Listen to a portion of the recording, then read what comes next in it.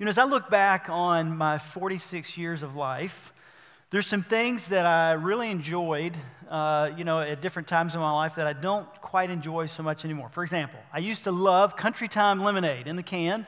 I remember as a kid even working sometimes, my brothers and I would help keep the grounds and the grass cut at a church in Morrow, Georgia. And when it was really hot, I just remember thinking, if I can just get through this part of the grass, then in a little bit I'll go to the vending machine and I can put some money in and out will come a cold Country Time lemonade in a can. And for many years, that was my thing. So Country Time lemonade was a favorite. Chick-fil-A lemonade, I still enjoy it, but I can't drink it as much. It's just my teeth are not as strong, I guess. Mountain Dew was a favorite of mine. I drank a lot of Mountain Dew. Coca-Cola, I had Coca-Cola collection. I would drink, a lot of Coke. Twizzlers, anybody like Twizzlers? The licorice? So it would be interesting to know, for a time of my life, how many strips of Twizzlers I consumed. It was way too many, for sure. But I think I ate so many of those and drank so much, lemonade and Coke that eventually I couldn't eat or drink that much anymore. And I can't remember the last time I had a Country Time lemonade or a Mountain Dew. Twizzlers really aren't my thing anymore. So I haven't remained strong in that, I guess you would say. You say, well, that doesn't really make a big deal. But there's some other goals in my life that at one time I served and I sought after with great passion. I remember when I was about 10 years old, Spud Webb. Anybody recognize that name? Spud Webb played for the Atlanta Hawks. 1986, as a 10-year-old, Spud Webb at a whopping 5.7 or 5'7" tall. So that's not very tall. No, it's not. But 5'7", Spud Webb won the slam dunk contest in 1986. And so as a 10-year-old, I had just begun playing intramural basketball for our small Christian school there, and I thought, I'm going to go to the NBA just like Spud Webb because surely I'll be taller than 5'7". And so for a while, I seriously convinced myself that I would be able to go to the NBA. Now, has that happened, those of you who know me? Absolutely not. Have I ever slam dunked a ball? No. Have I even really touched the rim without somebody, lowering the rim, lowering the goal or helping me up? No, I could get the net, but I could never even touch the rim on my own at 5'9". I couldn't do it. But for a while, I convinced myself, no, if I really put my mind to it, that I can do this. And it's interesting, as I rewatched that slam dunk contest this week, and I heard one of the commentators say that was at the event, and he said this is so exciting to see this happen because this gives hope to all the little men who play basketball around the country. Well, I was one of those little men who got hope to think, this could be me one day. But eventually, that kind of waned away, and I did enjoy basketball, but eventually reality set in that, David, you're not going to make it to the NBA and probably won't even play college ball, and I didn't. But what about the other dreams? I thought about the military, and I had posters all over my room, and I had camos, and I had the dog tags, and I'd go to school, in the camos, and I had the idea that, no, now I'm going to be in the military. But as some of you have heard me say in the past, when a surplus store guy, a veteran, said, do you like to be cold? No. Do you like to be wet? Well, not really. Do you like to be tired? Not a whole lot. He said, well, you should never join the military. So, okay, well, there goes that dream. And then I thought, well, what about a scientist? I enjoyed dissecting things, in my 7th and 8th grade, biology classes. This is fun. I can dissect, and I could be a scientist. So many of these goals have kind of passed away, and in God's sovereignty, it's a good thing they did because He showed me, along the way that wasn't His path for me. It is for many, but those weren't God's path for me, and He closed those doors. But just as my goals have changed, and sometimes I would pursue with great passion and dedication and hope that things would happen, sometimes as believers, we get on fire for the Lord and we're serving Him faithfully. And then life happens, and then things get busy, and we get frustrated, or we get disappointed, or we wonder why God isn't blessing in this way or that, and we fail to stand strong anymore. Look with me in Philippians chapter 4 and verse 1. Philippians 4 and verse 1. This is a key part of the passage. We've built up to this and looked all the way through the end of chapter 3, straining toward the goal, as Paul said. And then he comes to chapter 4 and says, therefore, my brothers. So having thought about all of this in the past, therefore, my brothers, whom I love and long for, my joy and crown, stand firm thus in the Lord, my beloved. So he's saying, stand firm as I've already told you, but he's also going to go through in the rest of chapter 4 and give us more specific ways to stand firm. Why is it important? Why did Paul understand by the inspiration of the Holy Spirit? Why did Paul know I need to challenge the Philippians to stand strong? Because God knows us as humans that our tendency is often not to stand strong. It's not to remain faithful. In 1 Corinthians, Barnabas, right after the Gentiles, the first group of Gentile believers, Barnabas and Paul went back. You know what Barnabas' first message was to the Gentile believers? We see it in Acts 11:33, and Paul's first message was, listen, stand strong in the purpose, with steadfast purpose that God has called you to. He didn't right away say, okay, let me teach you the intricacies of this doctrine or that doctrine. He knew very well, listen, just like the Jewish believers, the Gentile believers are going to be tempted to not stand strong, and I want to encourage them in that way. The Corinthian church was a problematic church, right? It had a tendency to celebrate sin rather than to confront sin. But Paul challenged them. The same church also had a tendency to see Christianity as a competition. I am of Paul, I am of Apollos. And Paul says, no, one waters and one plants the seed and one waters, but it's God that gives the increase. And 1 Corinthians 3:9 says, we're all laborers together with God. So he's challenging them. This is not a competition. This is a cause that we should all unify around and serve God together.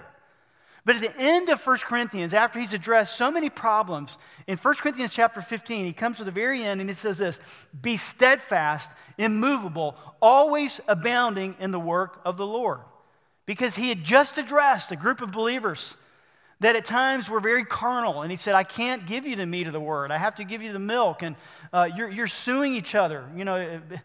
We think the United States is a litigious society. Well, the Corinthian church, the believers wanted to sue each other. And Paul says this shouldn't be. He says, be steadfast, immovable. Throughout Philippians, Paul uses, and we've already seen the phrases like, this one thing I do, or in Philippians chapter 2, have this mind, which is the mind of Christ. In contrast, James warns against the double-minded man. So whereas Paul says, have this one mind, do this one thing, James says, that's exactly right. You should not be a double-minded believer. 1 Peter chapter 5 and verse 12, Peter in the last few verses of that letter says, this is the true grace of God, stand firm in it. The next to last book, Jude, before we get to Revelation, after Jude has talked about false prophets, he's talked about corruption that is to come, he's talked about scoffers, those who follow their ungodly passions, those who are void of the Holy Spirit. And in this context, Jude then says, keep yourselves, stand firm, stand strong in the love of God, Jude 21. So the question is, why should you stand strong? Well, notice, because of Christ's position, he is king. Because of Christ's position, he is our king. That is a huge reason why we should stand strong. Philippians chapter 3 and verse 20, going back and reviewing a little bit. But our citizenship is in heaven, and from it we await a Savior, the Lord Jesus Christ. We're going to borrow a little bit out of Ephesians and go to another letter that Paul wrote to the Ephesian church to see what does this exactly mean then? What are some takeaways because Christ is our King that we should live and how to stand strong? Look with me in Ephesians chapter 1. It'll be on the screen as well. Ephesians 1, 15 through 22. For this reason, because I have heard of your faith in the Lord Jesus and your love toward all the saints, I do not cease to give thanks for you, remembering you in my prayers, that the God of our Lord Jesus Christ, the Father of glory, may give you the spirit of wisdom. I believe this is a reference to the Holy Spirit, and of revelation in the knowledge of him. First of all, because Christ is our King, he's given us the Holy Spirit to help us understand his very mind. He's helped us to help us understand the mind of Christ and how to please him and how to discern what is right and what is wrong. That's a huge benefit, huge blessing that we have. Following on, having the eyes of your hearts enlightened, that you may know what is the hope to which he has called you. What are the riches of his glorious inheritance in the saints? Now, this past year, for some who had a lot of money in mutual funds and retirement funds and things like that, it was not a great year for most with their performance of their mutual funds or stocks. A lot of the stocks lost money. There's been a little bit of rebound at the beginning of this year, but there was a lot of money lost.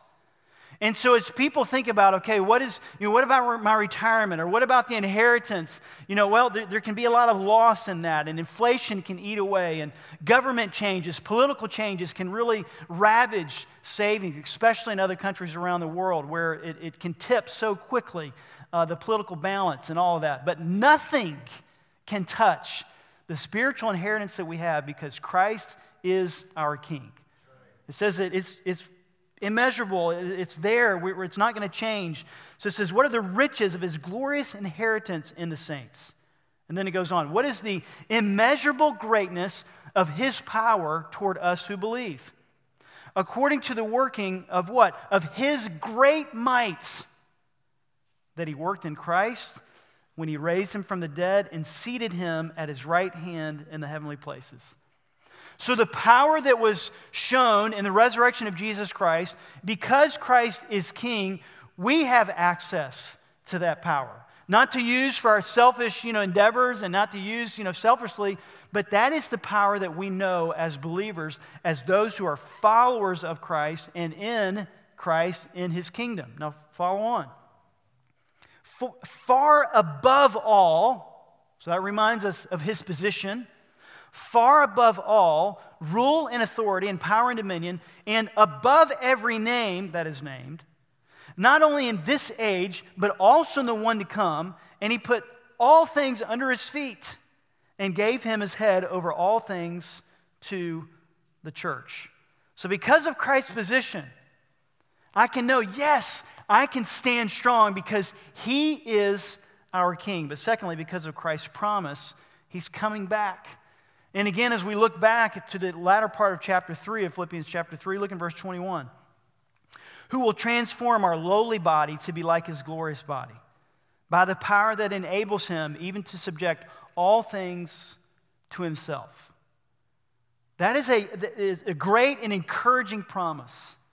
That in our lowly body, as we face sinful temptations, as we face trials, sometimes that just come to living in a fallen world and in a fallen body.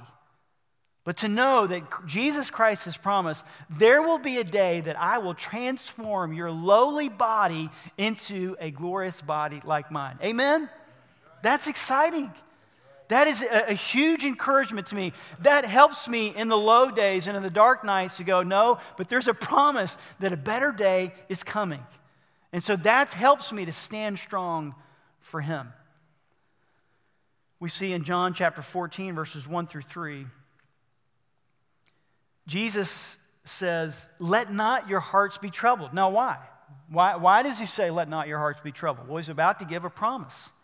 Let not your hearts be troubled. Believe in God. Believe also in me. In my Father's house are many rooms. If it were not so, would I have told you that I go to prepare a place for you? And if I go and prepare a place for you, I will come again and will take you to myself, that where I am, you may be also. Man. Amen. We see that in Titus, the hope of eternal life of God who cannot lie. And Jesus has promised here in John chapter 14, don't be troubled. Don't get bogged down in all of the problems today. Think about the promise that I'm giving you. I'm going to prepare a place for you, and I'm coming back. You can stand sure on that. As some might say, you can take it to the bank. This is a promise that you can stand firm in Jesus Christ will happen. But we see also because of Christ's because of Christ's presence, he is near. He is near. Because of Christ's presence. Notice with me in Philippians chapter 4 and verse 5. let your reasonableness be known to everyone. The Lord is at hand. In a couple Sundays, we're going to look more specifically at the first part of that passage as we continue verse by verse through chapter 4 of Philippians, and we're going to look at, okay, what does this mean? Let reasonableness be known to everyone. But I want to draw your attention to the last part of that verse. The Lord is at hand. The Lord is at hand. You know, think back with me on when Jesus Christ was crucified. Not long before Christ was crucified, who showed great boldness and cut off a man's ear and almost seemed like that nothing would deter him from identifying with Jesus Christ? Who was that? Peter.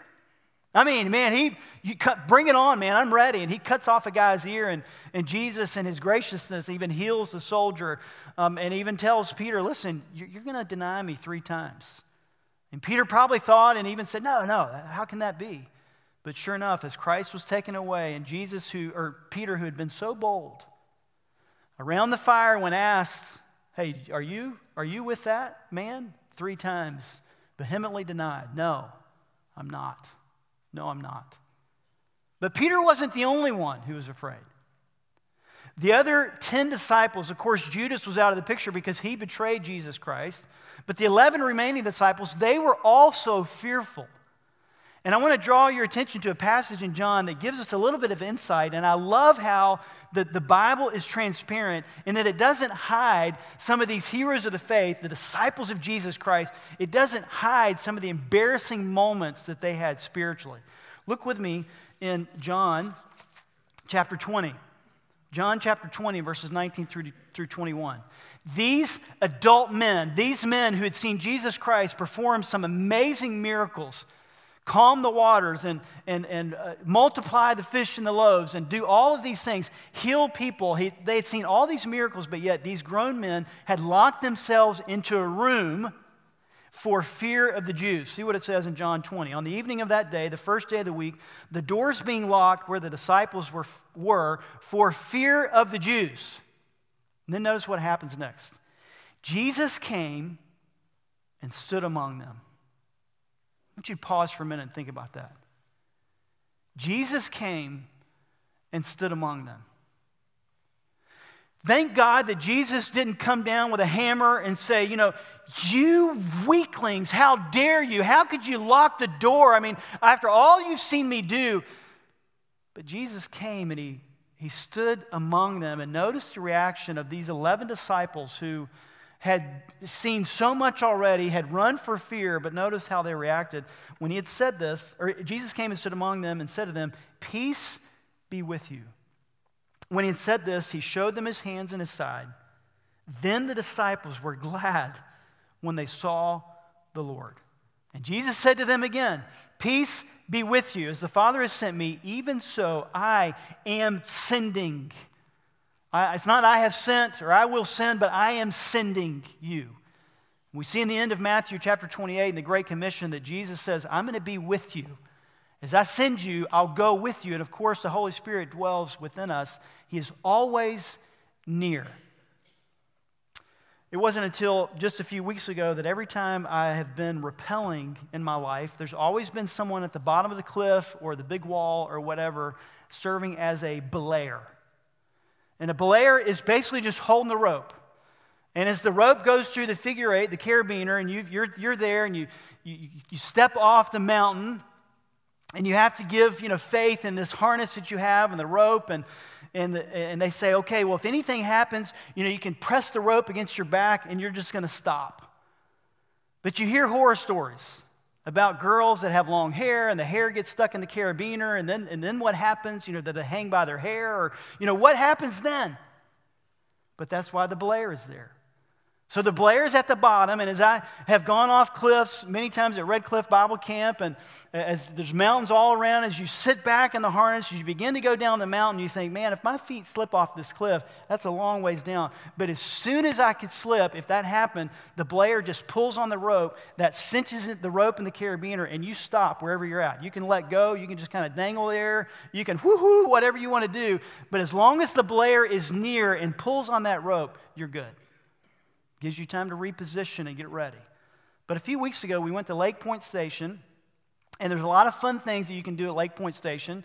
I don't get paid by them to give this ad, but we found a Groupon, did a family night, and went, and they have about, maybe 12 climbing walls as part of the activities that you can do at Lake Point Station. It's in Emerson, where the huge sports complex is. It's close to the Chick-fil-A there. But as we went in, we did these different activities, and then we all, as a family, we went into the climbing wall area, got harnessed up, and they said, as you go up, and they give us this little video you watch, as you go up, once you're done climbing the wall, then you just kind of sit back, and it will help you to rappel down the wall. Okay, well, simple enough. I've been rappelling off cliffs. Should be easy. So I go up the first wall, and I go up pretty fast, and, my competitive nature, I'm looking around at my family and seeing, am I going up faster than they are? So I'm trying to go up, and I get up to the top. There's no belayer down at the bottom. But, I remember, it's a mechanical system, so all I have to do is just kind of sit back.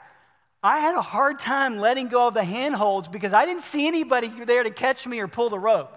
And Kim even saw what was happening. She says, David, just let go. And I'm like, what, Mommy? What do I do? And it took me a few minutes. I was kind of like, I don't know if I want to let go. But I did. I had to just kind of jump back a little bit, and then the mechanical system, caught in, and it lowered me. It helped me to rappel the rest of the way down to the bottom. Spiritually, in the uncertain moments and the moments where we think, man, I could fall, I could really mess up my life, know that Jesus is always near. Amen. He's ready. In fact, we see in Hebrews chapter 4, verses 15 and 16, for we do not have a high priest who is unable to sympathize with our weaknesses, but one who in every respect has been tempted as we are, yet without sin.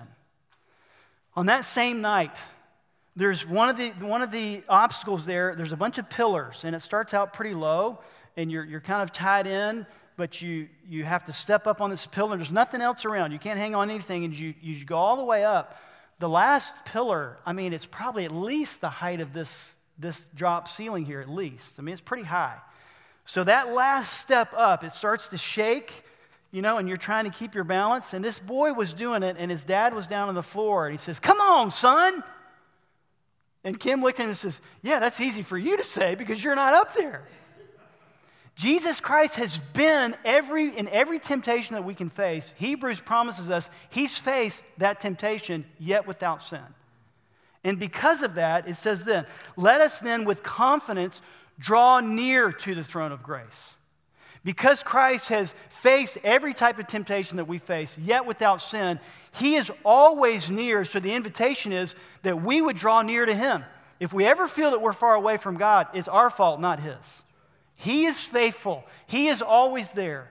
And it says, let us then with confidence draw near to the throne of grace that we may receive mercy and find grace to help in time of need. That helps me to stand strong because I know that Jesus is near. But then lastly, we see because of Christ's peace, he is aware.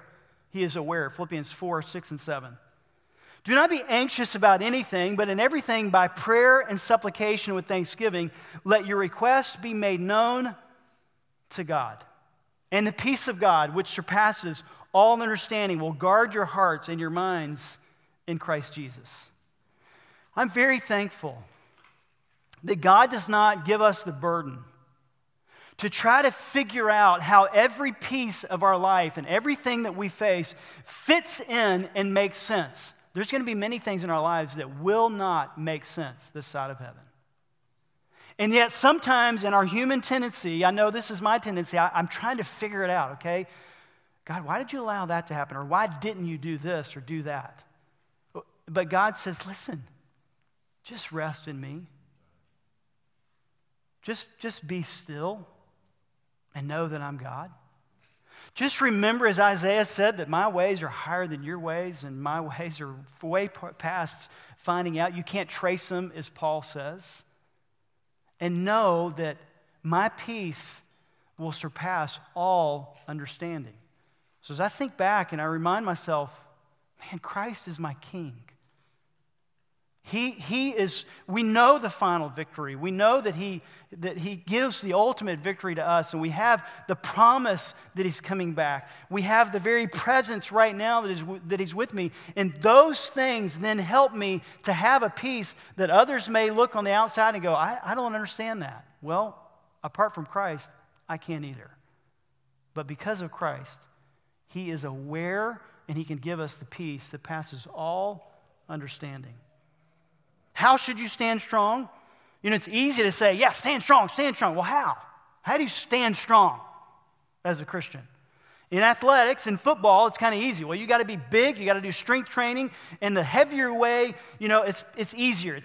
I never played lineman in football. I know that's a big surprise to you, but they never put me, as on an offensive lineman. Because why? Because I got pushed over pretty easy. They said, David, here, run the ball. You better run fast. And I did because I was afraid. So I ran fast. But I wasn't a lineman because I could not stand my ground very well. I couldn't, protect the quarterback. So we understand in athletics how you stand strong. When buildings like this are built, and Matt Johnson's in construction, he understands when buildings are built, generally the more concrete and iron that's thrown down into the ground helps what comes up out of the ground stand strong. And some of the engineers that are studying to be engineers are going, yep, that's right, Pastor David. That's good general knowledge. But what about spiritually? How do you stand strong for God? Look with me in 1 Corinthians chapter 16. This, again, we're going to borrow from another letter that Paul has written to the Corinthian church. He gives, in a sense, a stand strong 101 type summary in this passage of 1 Corinthians chapter 16, verses 13 and following. We're going to start out, and it says in 1 Corinthians 16, 13, to be watchful.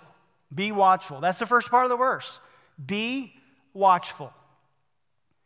I learned to drive in Macon, Georgia. I began to drive an old Grand Am that we had in the church parking lot. When everybody else had left, I would run to my dad or mom and I'd say, hey, can I have the keys? And I don't know what they were thinking, but they gave me the keys and they would let me drive around in the parking lot. And to thankfully for them and for me, I never hit a car or a kid or anything like that. But that's where I began to learn to drive. And then later when I got my very first vehicle that was mine, a Jeep Cherokee, and a manual, stick shift, and learned to drive in that. But I was never as watchful as when I would drive in downtown São Paulo. Because in São Paulo, whether you were downtown or in the metro area of São Paulo, there was so much that you had to keep watch for and make sure. In fact, the buses knew that they dominated the road. And so as the bus would swing out across the double line and get into your lane, you moved. I learned you don't play chicken with the São Paulo bus driver because they know with 27 meters long of metal in their bus, they're going to win every time.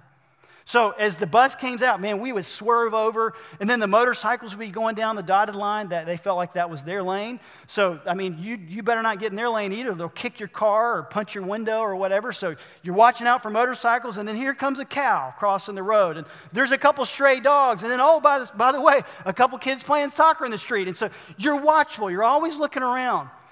And sometimes I'd get home, and I'd be like, I'm exhausted just from driving. Because you had to be so watchful. I'll never forget some of the sights that we saw. In fact, one day as we headed to church, I saw a body under a bus that had died. A person had died because he'd been run over by a bus. And to be run over or to be hit is unfortunately all too common. Because there's so many cars and so many things happening that we learned you have to be watchful. And we taught our kids, you've got to know what's going on around you. I had a brother-in-law that was visiting with us for several weeks. David, his name, by the way, and is younger than Kim, and he came to visit. And we were walking around downtown São Paulo. And we were about to cross the street, and he had actually started to step out into the street, and I glanced to the left just in time, and I pushed him back as a motorcycle whizzed right in front of us. If a split second later I hadn't have caught him, David would have been injured very badly that day. And it was just a reminder. And I even said, David, David, you got to watch out, man. You better look where you're going. And we learned that. As groups would come and visit, there was kind of another thing that we had to watch out for. As we were downtown, and understand, I think all of you that know me well know this. We loved our time in Brazil. There are many, many compassionate, loving Brazilians. Right, João? Amen? But there's also those that are ready to take advantage of you. So when you go downtown and you got a group of 10, 15, 20, sometimes 20 plus, sometimes what they call gringos, the Americans, the cameras, the t-shirts, the hat, the sunglasses. It's like screaming, we're tourists, steal from me, steal from me. And so as the group would come, we would have a little, conversation. Keep your money hidden and don't flash money around. Try not to speak too loudly when you're out in public. You don't go, hey, Johnny, that's just like saying to everybody, look at me, I've got stuff. So be careful. And so those who would go with me, and my family members would often kind of help me, I'd put some people up front, and I would kind of often stay in the back, and we would always be watching who's around the group. And sometimes I would even say, hey, you need to kind of come in. Stay close to the group. Don't lag behind. And those that didn't often lost things. One guy lost $2,000, stolen right out of his pocket. $2,000 cash. Why in the world he had $2,000 cash walking downtown São Paulo? But he was the leader of the group, and I couldn't say a whole lot because he'd been very helpful. And I said, Barry? He said, yeah, I know. It was very stupid. I'm like, well, yeah, it was. But you had to be watchful. Because if you weren't, you were going to be the one most likely picked out to be stolen from. Now, spiritually, we understand those things in the practical mindset, but spiritually, we so often forget that we're in the middle of a spiritual war. And we walk about not paying attention, not even thinking, sometimes not even recognizing the spiritual temptations that bombard us every day. But yet, we see a challenge to be watchful. And in 1 Peter 5, 6 through 11, you'll see it on the screen as well. It says, humble yourselves, therefore, under the mighty hand of God, so that at the proper time he may exalt you, casting all your anxieties on him because he cares for you. So that's a reminder that Christ is present. His peace is surpassing. But then it goes on, be sober-minded, be watchful. Your adversary, the devil, prowls around like a roaring lion, seeking someone to devour. Resist him. How? Firm in your faith. Stand strong in your faith, knowing that the same kinds of suffering are being experienced by your brotherhood throughout the world. And after you've suffered a little while, I love this part, the God of all grace, who has called you to his eternal glory in Christ, that's the promise, who has called you to the eternal glory in Christ, will himself restore, confirm, strengthen, and establish you. To him be the dominion forever and ever. Amen. To be watchful. Lord, help me to remember that I am in a spiritual war. And there are temptations that will bombard me and my family and my church family every single day. Help me to be watchful for you. Secondly, 1 Corinthians 16:13 says, be strong. Be strong. So 1 Corinthians 16:13, be watchful, stand firm in the faith, act like men, be strong. Act like men and be strong. There's a couple ways that we can do this. One is to seek God's wisdom. To seek God's wisdom. James talks about the dangers of a double-minded man. And in James 1, 5 through 8, notice the description of someone who does not seek God's type of wisdom. This type of person, it gives the idea that he's just going to be pushed back and forth like you're in the waves of an ocean. James chapter 1, verses 5 through 8. If any of you lacks wisdom, let him ask God, who gives generously to all without reproach, and it will be given him. How often do we take advantage of that promise? I know it's hard for me, man. I try to figure it out. I try to think, okay, what's the strategy here? How can I? I've got to be reminded, God, you work in so many different ways. Give me your wisdom. Help me to know what you would have me to do. Help me to know what you would have our family to do. Help me to know what you would have our church to emphasize and to pursue. God, I pray that you would help me to seek your wisdom. And then it goes on, but let him ask in faith with no doubting. For the one who doubts, get this, is like a wave of the sea that is driven and tossed by the wind. For that person must not suppose that he will receive anything from the Lord. He is a double-minded man, unstable, unfirm, weak, pushed around in all his ways. So if you're not seeking God's wisdom and you're trying to figure out life yourself and navigating what you think is the best way, I'm going to guarantee you, you will be pushed around like a wave of the sea. James says it. The Bible and inspiration of God's Word says that's exactly what will happen. Part of that process then, secondly, is to reject the world's wisdom. We need to seek God's wisdom and then in a negative way, reject the world's wisdom. Notice what happens to Demas, 2 Timothy 4 and verse 10. For Demas, in love with this present world, has deserted me and gone to Thessalonica. He didn't, at that time in his life, he did not continue to seek God's wisdom. He wanted the world's wisdom, and it was said to him, he's in love with this present world. He's gone away. We'll see in a few verses next Sunday probably, we'll see that Euodia and Syntyche had wavered also. They hadn't lost their faith, but they had wavered in their faith, and they were beginning to think kind of in their own mind and not the mind of Christ. But we're challenged to stand strong, stand firm in the faith, act like men, be strong. And then the last part of 1 Corinthians 13, or this passage, 1 Corinthians 16:14, says this. So 13, we've already read, but I'll read it again. Be watchful, stand firm in the faith, act like men, be strong. Let all that you do be done in what? In love. So it's not, just to be watchful. It's not just to be strong, but it's also be loving. And this is where it's kind of difficult for us to take practical life illustrations and put into our spiritual life. Most often, when you're on a football field and you're line up as a lineman, you're not thinking about how can I love this guy in front of me? You don't think about that. As you're building a building and you're pouring concrete and rebar, in that and trying to make it as strong as you can, you don't think, what would be the loving way to build this building? But spiritually, God says, you want to be strong? It's not about just having an abrasive nature.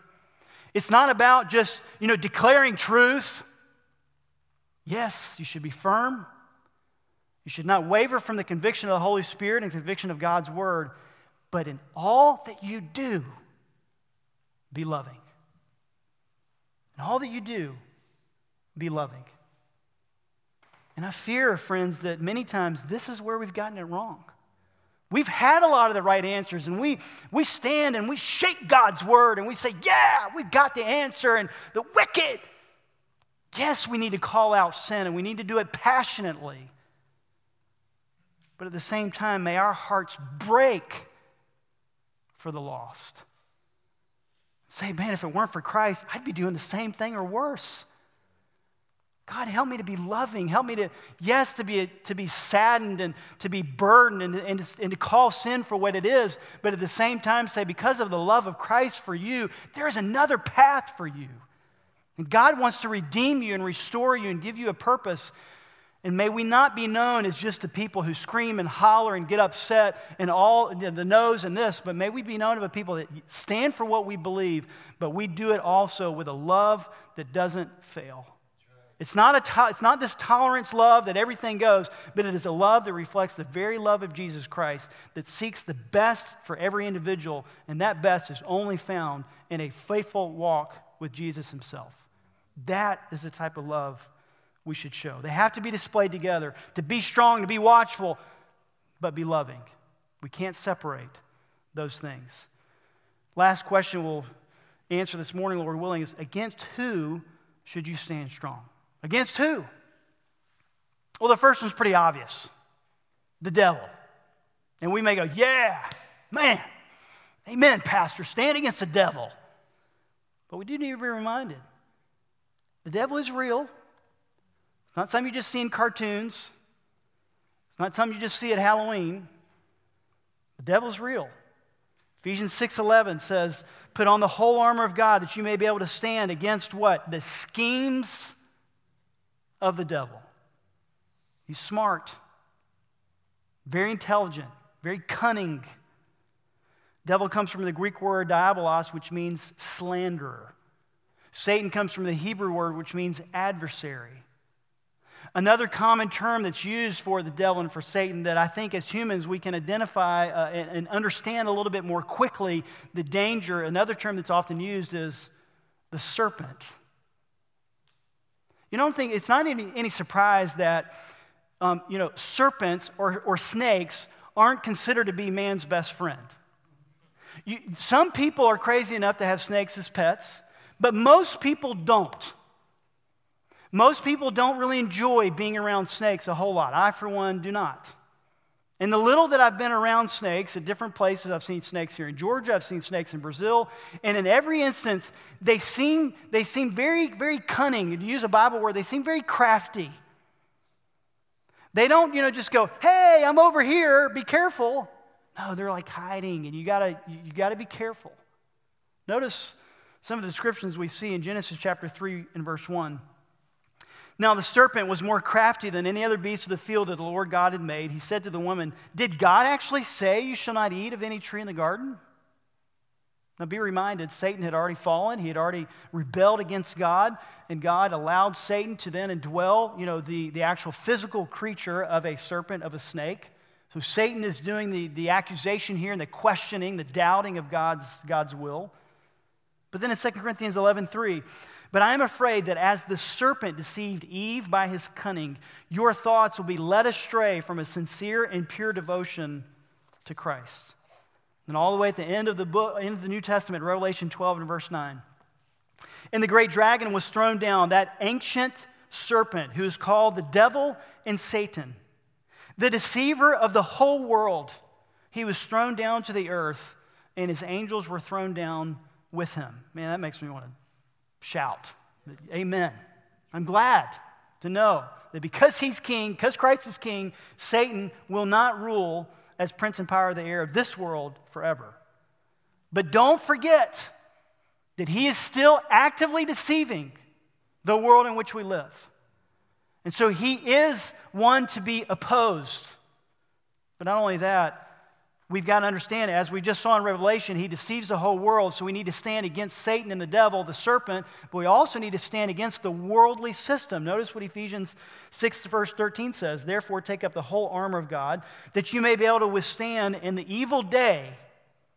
So to stand against the schemes of the devil, but also to stand firm, to stand strong in the evil day.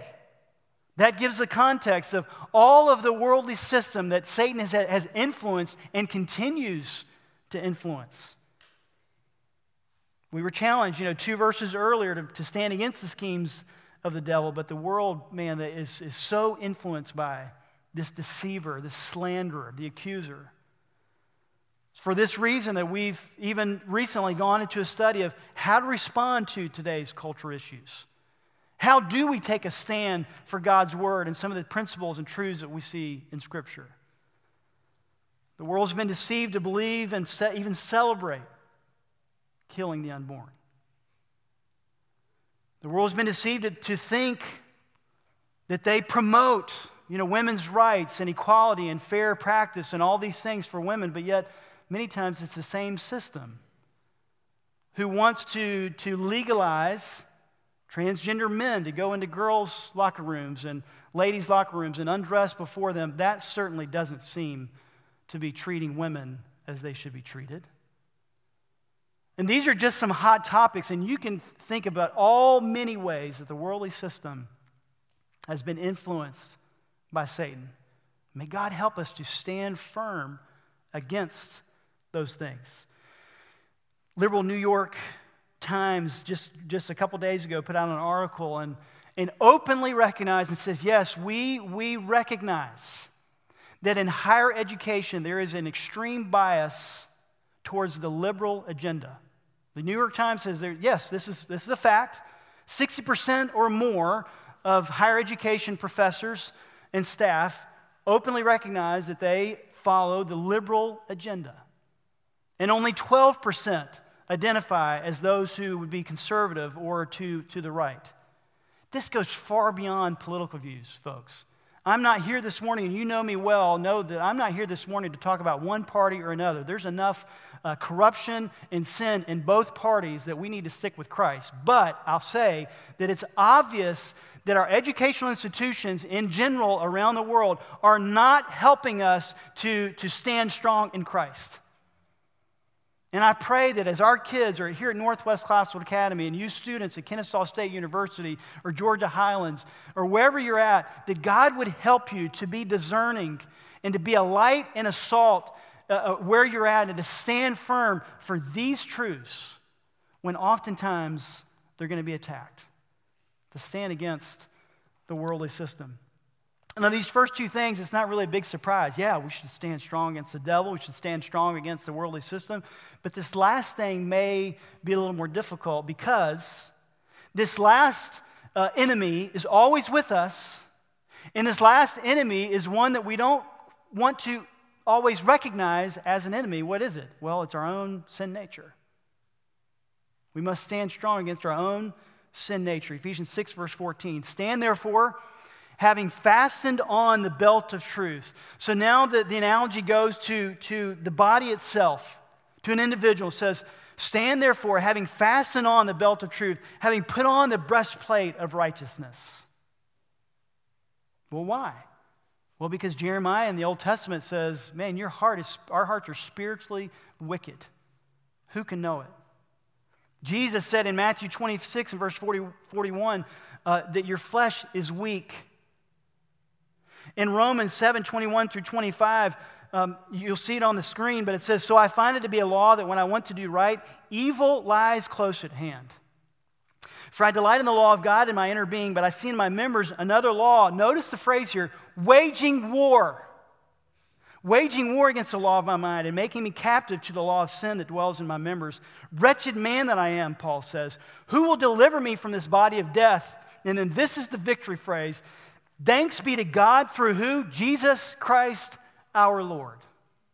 I'm not strong enough to stand against my own sin nature. I'm not disciplined enough. I can't do enough, gospel duties to make it happen. I have to understand that I am totally dependent on walking with God and with Jesus Christ day by day. And only through His power can I stand against my own sin nature. But we must stand strong against ourselves.